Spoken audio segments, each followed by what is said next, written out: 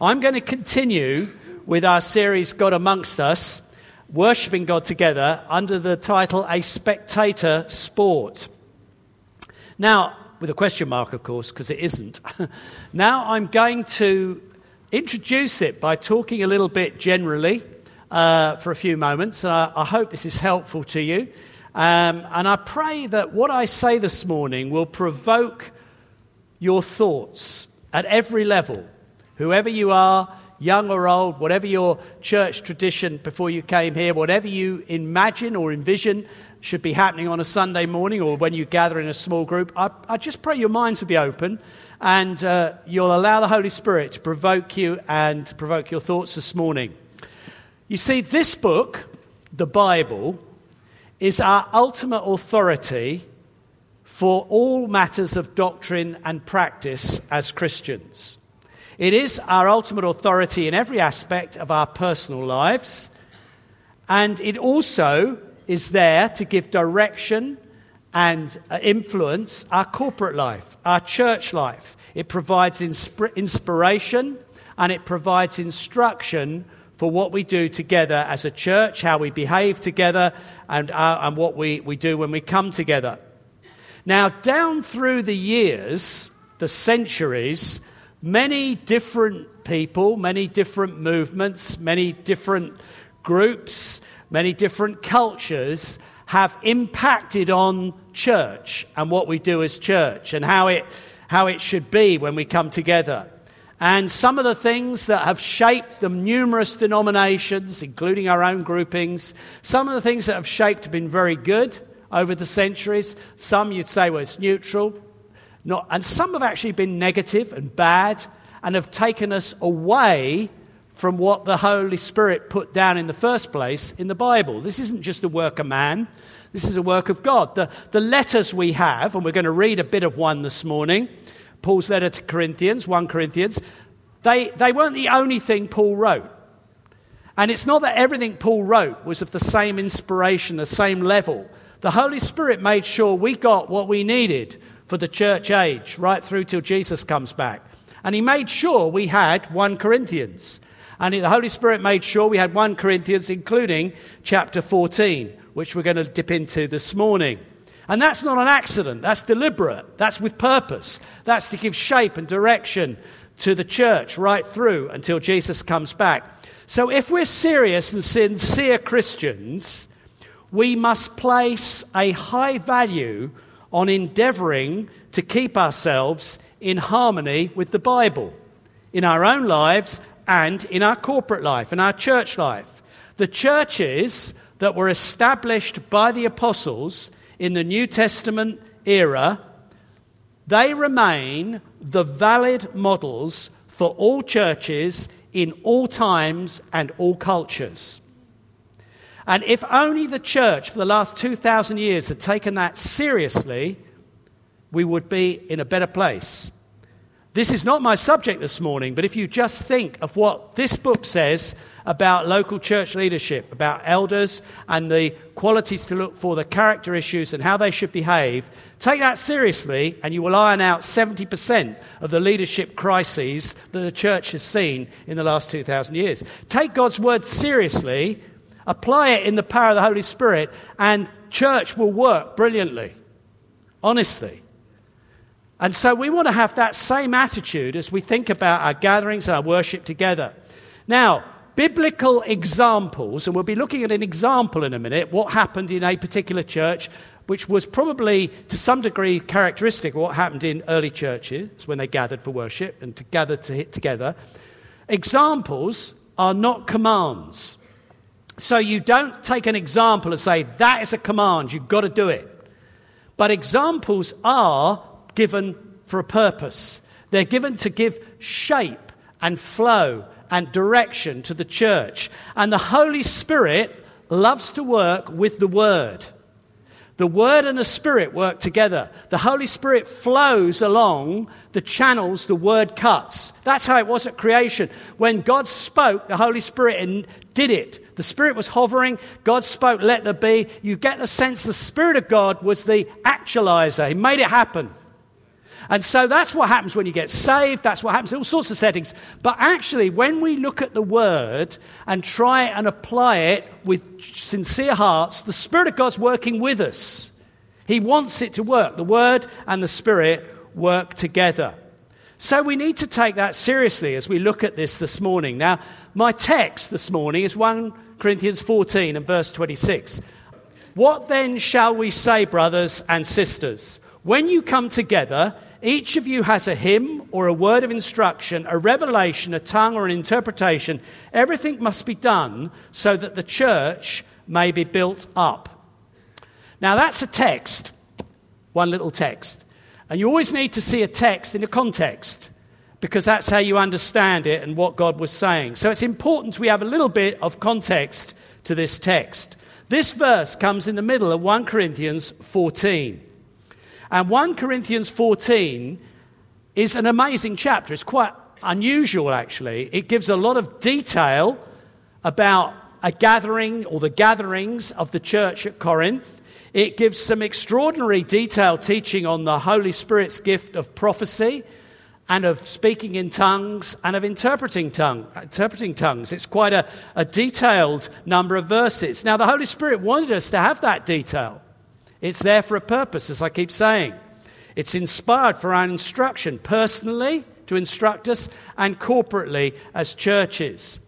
And I think in the light of that, with so much in the New Testament, it amazes me, and it is amazing, how this chapter has been ignored down through the centuries, essentially, or just slightly explained away, or maybe chopped about a bit, little bits used as appropriate for a particular movement or group's views. It's been often not taken seriously, the whole chapter and the flow of what it says and what the Holy Spirit's saying to us. So let's read a few verses. We can't read the whole chapter, but I do want to read a selection of verses, and they will, in a sense, begin to speak for themselves, honestly. I want you to get a feel that this is living stuff. This is about how they were meeting in the first century. But it's not a historical document that's just curiosity. That's a bit interesting. It's there. The Holy Spirit has given us this book, this letter, to give us shape and to speak to us as followers of Jesus who gather together to worship him. Right. 1 Corinthians 14, verse 1. Follow the way of love and eagerly desire gifts of the Spirit, especially prophecy. For anyone who speaks in a tongue does not speak to people, but to God. Indeed, no one understands them. They utter mysteries by the Spirit. But the one who prophesies speaks to people for their strengthening, encouraging, and comfort. Anyone who speaks in a tongue edifies themselves, but the one who prophesies edifies the church. I would like every one of you to speak in tongues, but I would rather have you prophesy. The one who prophesies is greater than the one who speaks in tongues, unless someone interprets, so the church may be edified. Let's drop down to verse 12. Since you are eager for gifts of the Spirit, try to excel in those that build up the church. For this reason, the one who speaks in a tongue should pray that they may interpret what they say. For if I pray in a tongue, my spirit prays, but my mind is unfruitful. So what shall I do? I will pray with my spirit, but I will also pray with my understanding. I will sing with my spirit, but I will also sing with my understanding. Otherwise, when you're praising God in the Spirit, how can someone else who is now put in the position of an inquirer say amen to your thanksgiving, since they do not know what you're saying? You're giving thanks well enough, but no one else is edified. Drop down to verse 23. So if the whole church comes together and everyone speaks in tongues, the inquirers or unbelievers come in, that will they not say that you're out of your mind? But if an unbeliever or an inquirer comes in while everyone's prophesying, they are convicted of sin and are brought under judgment by all, as the secrets of their hearts are laid bare. So they will fall down and worship God, and exclaiming, God is really among you. What then shall we say, brothers and sisters? When you come together, each of you has a hymn or a word of instruction, a revelation, a tongue or interpretation. Everything must be done so that the church may be built up. If anyone speaks in a tongue, 2 or at the most 3 should speak, one at a time, and someone must interpret. If there is no interpreter, the speaker should keep quiet in the church and speak to himself and to God. 2 or 3 prophets should speak, and the others should weigh carefully what's said. And if a revelation comes to someone who's sitting down, the first speaker should stop. For you can all prophesy in turn, so that everyone may be instructed and encouraged. The spirits of prophets are subject to the control of prophets. For God is not a God of disorder, but of peace, as in all the congregations of the Lord's people. Last couple of verses, 39 and 40. Therefore, my brothers and sisters, be eager to prophesy, and do not forbid speaking in tongues. But everything should be done in a fitting and orderly way. As I said, a lot of detail. Fascinating, not accidental, deliberately given us by the Holy Spirit. Quickly for you then, Corinth was a big city, probably 600,000 people, as big as putting Southampton and Portsmouth together and all in between. So we're not talking little tiny back streets here. It was a big cosmopolitan pagan city with a lot of different religions and a lot of very immoral behavior as it happens. But in that city, a mighty, thriving church had been raised up. People had been gloriously saved. They'd come from all sorts of backgrounds. And here's a little taste, if you could put up the next one, 1 Corinthians 6. Verses 9 to 11 tell us a taste of the sort of people and what had happened as the gospel hit Corinth. Paul writes to them earlier on, do you not know that wrongdoers will not inherit the kingdom of God? Do not be deceived, neither the sexually immoral, nor idolaters, nor adulterers, nor men who have sex with men, nor thieves, nor the greedy, nor drunkards, nor slanderers, nor swindlers will inherit the kingdom of God. But that is what some of you were. But you were washed, you were sanctified, you were justified in the name of the Lord Jesus Christ and by the Spirit of our God. There was a right old mixed bunch. Background-wise, they'd been right in it. All sorts of sins, all sorts of gross behavior one way and another. But the gospel had come. They were washed clean. Washed clean. Isn't that a beautiful idea? In the blood of Jesus, cleansed, sanctified. That means they were set apart for God. They had become God's precious possession. Justified. That means it was just as if I'd never sinned. It was like their sins were completely removed and washed away. In and through the work of Jesus and the Holy Spirit. That good news still applies today. And those verses are also relevant today as much as anything I read in 1 Corinthians 14. The same Holy Spirit is here this morning. If you don't know Jesus, you can be saved. Nothing in your background need keep you from coming to Jesus. Nothing. You can be washed. You can be sanctified. You can be justified. You can become a child of God. You can become one of his precious possessions, one of his jewels. It's wonderful. Nothing. Just look at the list. Don't even bother to overanalyze it. It's not. It's what they were. These are the people who were impacted by the gospel and gloriously changed. It can be true for you this morning. Don't ignore that opportunity. There'll be a little chance later to respond to it if you don't before. Well, through Jesus, these people were wonderfully saved. And there was no doubt about their position. Their position was in Christ, just as these verses indicate, we've just read. But that positional truth needs to be worked out in practice. In other words, the Holy Spirit wants to shape us that we might be what we are in Christ, that we might live as he's made us to be. And Paul's letter is provoked by the fact that these Christians are somewhat immature. They're quite childish. It's taking quite a while for them to grow up in God. And that's not unknown for us, I'm afraid, all of us. We have to grow. We've got that position secure in Christ. It needs to work out in our lives. And the Holy Spirit will work on us. And this was happening here. Now, this particular church was still riddled with a lot of non-spiritual, non-Jesus-like behavior. There was a lot of arguing, there was a lot of division, there was pride, there was open sin in some cases, but a lot of self-centered abuse of the gifts of the Spirit, just drawing attention to themselves. And actually, it's that has provoked this letter. You need to know that. Paul is writing 1 Corinthians 14. This is important for the context. He's writing it because of problems of disorder, problems of pride, problems of insensitivity to others, and dishonoring God by how they behave towards each other.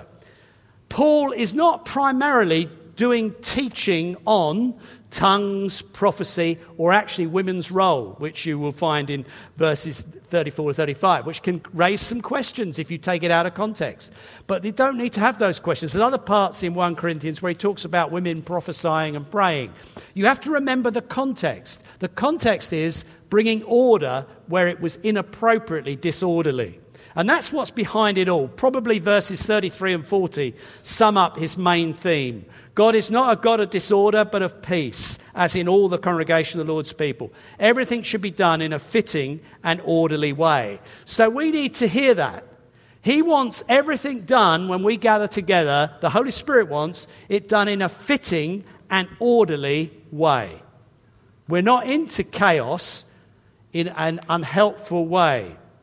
But I want you to notice something else, and I think this is really important.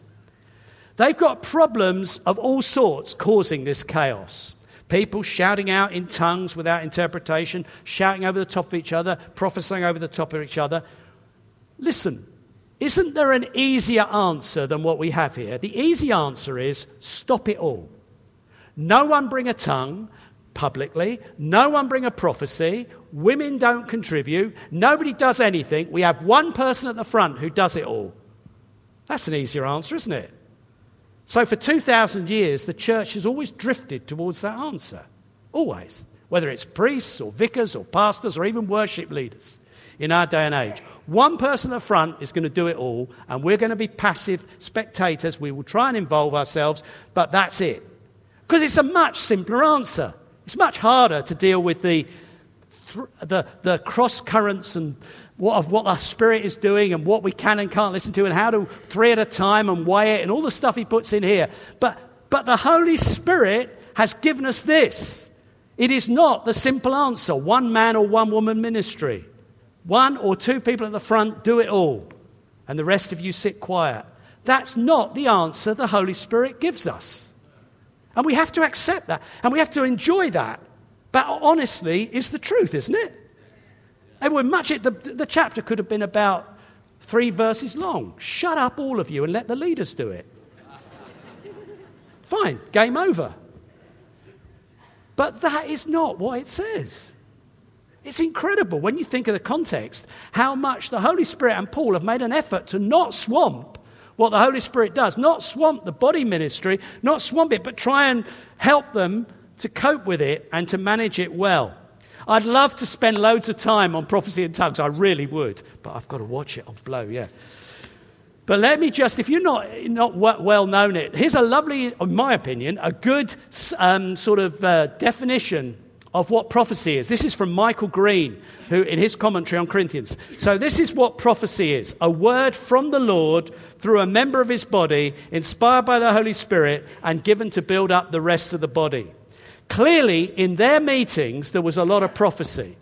There were a lot of now words from the Lord for people to build them up and encourage them. And actually, Paul is very promoting of prophecy. He uses the phrase, eagerly desire it, twice in verses 1 and verse 39. It's obviously a good thing. He wants them to prophesy. Now, when it comes to tongues, he is a little quieter about it, or a little bit more exercising more discipline about it. Let's not run over too quickly. I don't think I've got time for this. I put up all the verses about prophecy. Let's go through them quickly. Let's just read them. There's 3 of them. But the one who prophesies speaks to people for their strengthening, encouraging, and comfort. Anyone who speaks in a tongue edifies themselves, but the one who prophesies edifies the church. So prophecy will have a value for all. If an unbeliever, next one, or an inquirer comes in while everyone is prophesying, they're convicted of sin, brought under judgment by all, as the secrets of their hearts are laid bare. They'll fall down, worship God, exclaiming, God is really among you. Paul sees this gift as having quite a key role in opening hearts to the Holy Spirit. 2 or 3 prophets should speak, and the others should weigh carefully what's said. For you can all prophesy in turn, so that everyone may be instructed and encouraged. He clearly sees a number of people prophesying. He thinks it needs order, it needs a little bit of direction, but he certainly doesn't think it should not be happening. He wants them to eagerly desire it. Speaking in tongues appears to be more private. So if we just throw up the next verse, anyone who speaks in a tongue does not speak to people, but to God. No one understands them. They are mysteries in the Spirit. When you speak in a tongue, you're more likely to edify yourself than the church, so it needs a bit of help. So the next one says, Paul says, I speak in tongues a lot on my own, but in the church I'd rather keep to things that you understand. So if we go on quickly to 1 Corinthians 14, verses 27-28. So if you publicly bring a tongue, 2 or at the most 3 should speak, 1 at a time, someone must interpret. If there's no interpreter, the speaker should keep quiet in the church, speak to himself and God. So there's real sense here that God, he wants contributions. Even the verse we started with, verse 26, mentions tongues and interpretation in the list. So it's clearly something that happens. But there is an intelligent balance between something that needs interpreting to benefit people, because what happens in our gathering should benefit everybody. They should be edified, benefiting. And so he says prophecy has got a greater place in that than tongues. But let's talk in the last 10 minutes about the meetings, because this isn't the main thing I want to say, but it is an important thing, probably half of what I wanted to say in this bit. Because what we get from these chapters are some very clear guidelines about what happened when the early church came together. And I would argue what happens still when God's people gather together. It's what the Holy Spirit wants to happen anyway. First of all, in church meetings, everyone was involved. Now, we'll get there in a moment, just quickly. Obviously, everyone in a room like this, or even a room a quarter of this size, everyone can't literally publicly take part.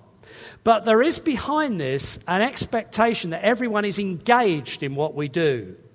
The church is a body. 1 Corinthians 12, in great detail actually, unpacks that we are, as a local church, like a human body where every different member has a part to play. And we're all alive and active and working together for the good of the body.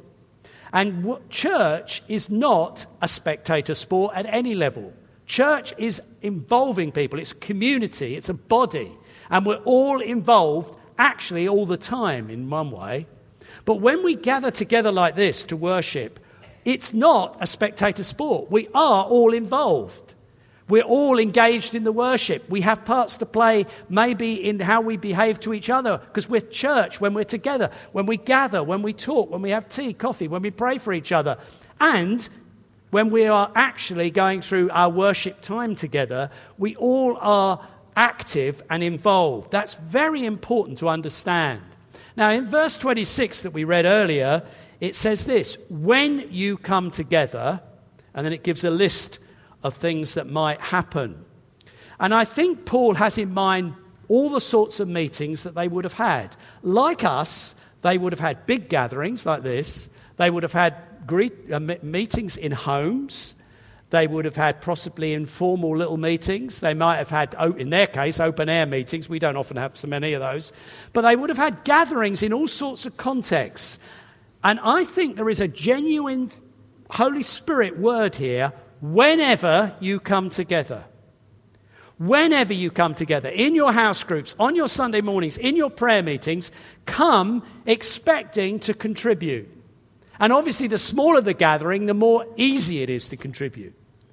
And come then expectant that God, what do you mean, John, contribute? Well, God's going to give you something. He's going to give you a reading, a word of instruction, a song, or a tongue, or an interpretation, or a prophetic word, or a picture, or something.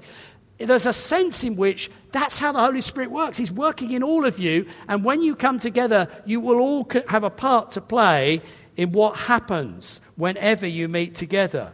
It will not be in the hands of just one or two. Let's quickly move on. Singing. I'm not going to say a lot of this, but historically, sometimes churches have got funny about music and singing. It's quite obvious they sang. We've read this morning 2 verses that refer to it. One to singing in the Spirit, and one to bringing a hymn or contributing with song, which is in verse 26.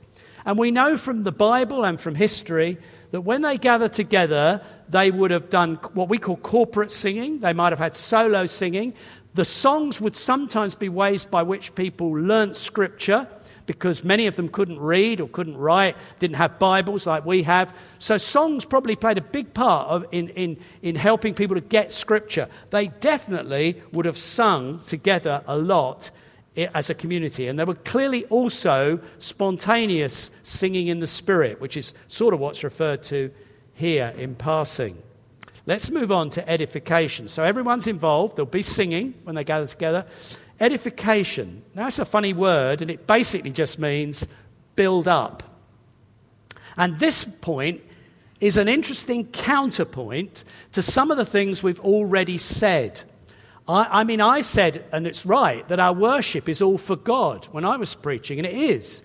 But our gatherings will also benefit us. They're not just for God in that sense, they're also for us. It's like a two-way communication. God wants us built up as well as his name praised and lifted high. And so when we come together, we are looking to be built up as Christians. And that will be partly through the preaching, but not exclusively at all. Partly through the worship, the singing, the tongues or interpretation, the prophecy. All these elements will look for building people up. And a very simple fact, guideline, is this. If you are going to contribute to a gathering, home group or Sunday morning or prayer meeting, you should always think, is this beneficial for other people? Is this going to build them up? It ought to be absolute first thing that crosses your mind. Your contribution, whether you are officially, if you like, leading a worship leader or a preacher like me, or it's an informal contribution, should not be, what's this doing for me? Is this an opportunity for me to promote myself? Is this an opportunity for me to put my songs out there so they can all learn them? You know, that's not the way, or my opportunity to show off my ideas or my politics or whatever I'm interested in. I've got you for half an hour, I can say what I like. No, rubbish. All of it is to build people up. The whole thing is, what's God doing here to build them up? What's God doing here to encourage them or comfort them or direct them or bless them or even speak right into their lives and open their hearts? Whoa, God's amongst us. That's the way we've got to think. In fact, it's the only valid way to think. So even as you contribute, and you won't always know if it fits, but even as you contribute, you're thinking, I think this might be good for people. I think this is what God wants to say. It's a way of thinking, and it's a correct way of thinking. And we need to know that we can control what we bring. It's the spirit of the prophets are subject to the control of prophets. We don't have to blurt things out. We're not meant to be doing things in ecstatic, thoughtless, sort of, it's God, so I don't care what others think. That's just not how it is. We're conscious of the body and edifying the body. Nor are we just saying, hey, my opportunity to show something about myself. Those things are not the right things. Open meetings, fourth point, only 4.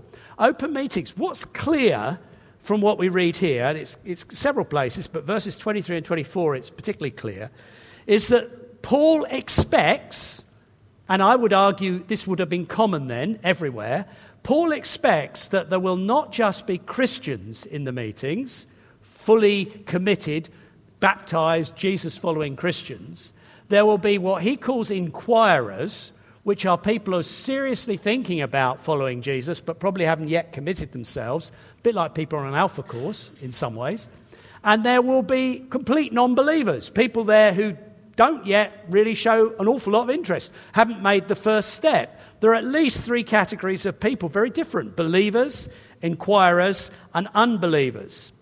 And here's another thing churches have been weird about.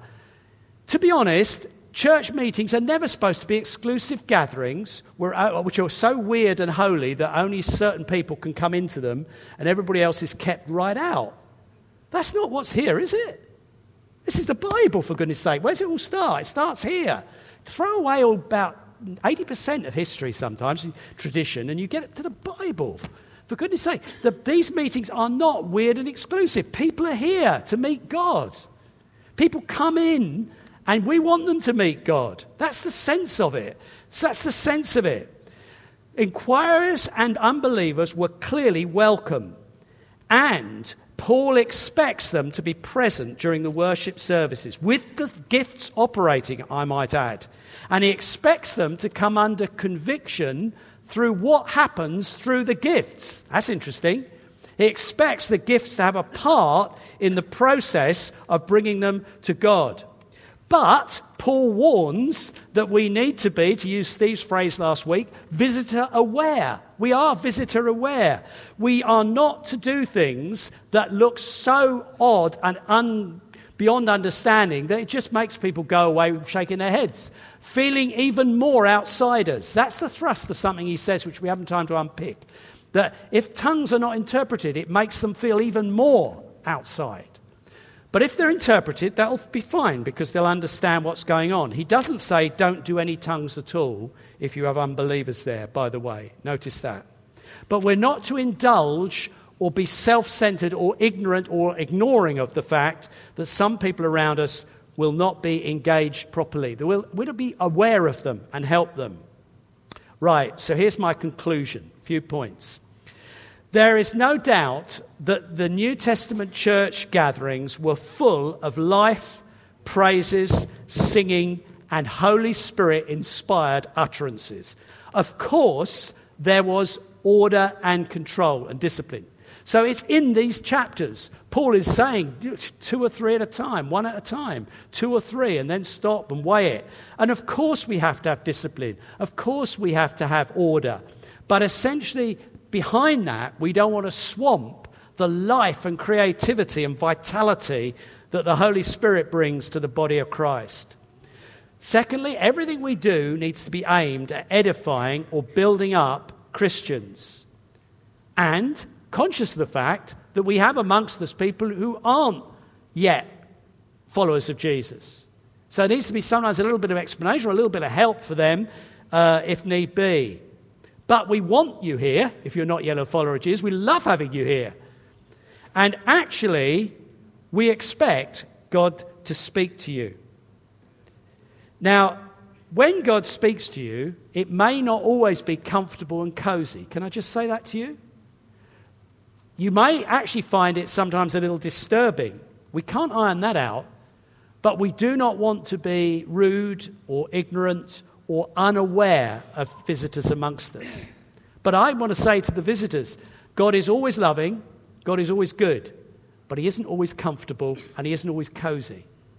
And sometimes what God does amongst us can be wonderful and slightly scary at the same time. So we just will do the best we can, and if you're a visitor, be open to what God will say to you. We're committed to trying to follow this through as best we can, what the Bible tells us to do. And remember, we worship a God who loves to speak to us. He's a God who speaks. He's a God who's here now, who's imminent. That means he's with us, God with us. And he wants you to hear from him. And this is Christian and not yet Christian. He wants to speak to you. He will speak to you when you come to a gathering together. Be open, be expectant, and be ready for what he says into your life. The Holy Spirit is essential for our gatherings together. And we've all got to come open to playing our part, ready to be active in worship. And occasionally, on the big gatherings, we might well bring something. Let's just leave it to a few people to do that. But in the smaller gatherings, prayer meetings and house groups, I want to hear a lot more from other people. Let's be on the front foot to bring what God gives us. Amen. Now, we're going to worship for 10 minutes or so. I'll hand back to Luke in a minute, and we're going to break bread. Just before we break bread together, I want to say that what I've been talking about this morning is the body of Christ. And I've got a verse, which I can put up, the last verse in my PowerPoint, which was on my heart about breaking bread together. Because when we break bread together, we often, rightly, are very conscious of ourselves and of my little need for God, which is fine, and maybe my sin and things like that. It's often a moment of meditation and quiet thought. That's fine, and there's nothing, in fact, it's very good. But actually, sometimes it's good to remember we're a group of people. We're a body breaking bread together. This is a body of people. And these verses sort of emphasize that. It's not the cup of thanksgiving for which we give thanks, a participation in the blood of Christ. And it's not the bread that we break, a participation in the body of Christ. Because there is one loaf, we who are many are one body, for we all share the one loaf. And you know, the use of gifts, simple little gifts of love and service and prayer and healing and words of wisdom, are not just for coming through the microphone. They're sometimes one-to-one, just to talk to us. And so I'd certainly like us this morning to be aware of each other. I'll let Luke lead us on in a moment.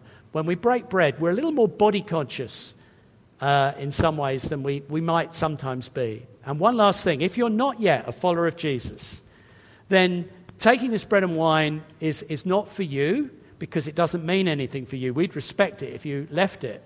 However, if you want to know Jesus as your Lord and Saviour, why don't you take this opportunity right now to say, Lord, I want you to wash me clean. I want you to sanctify me. I want to belong to you. I want to follow you.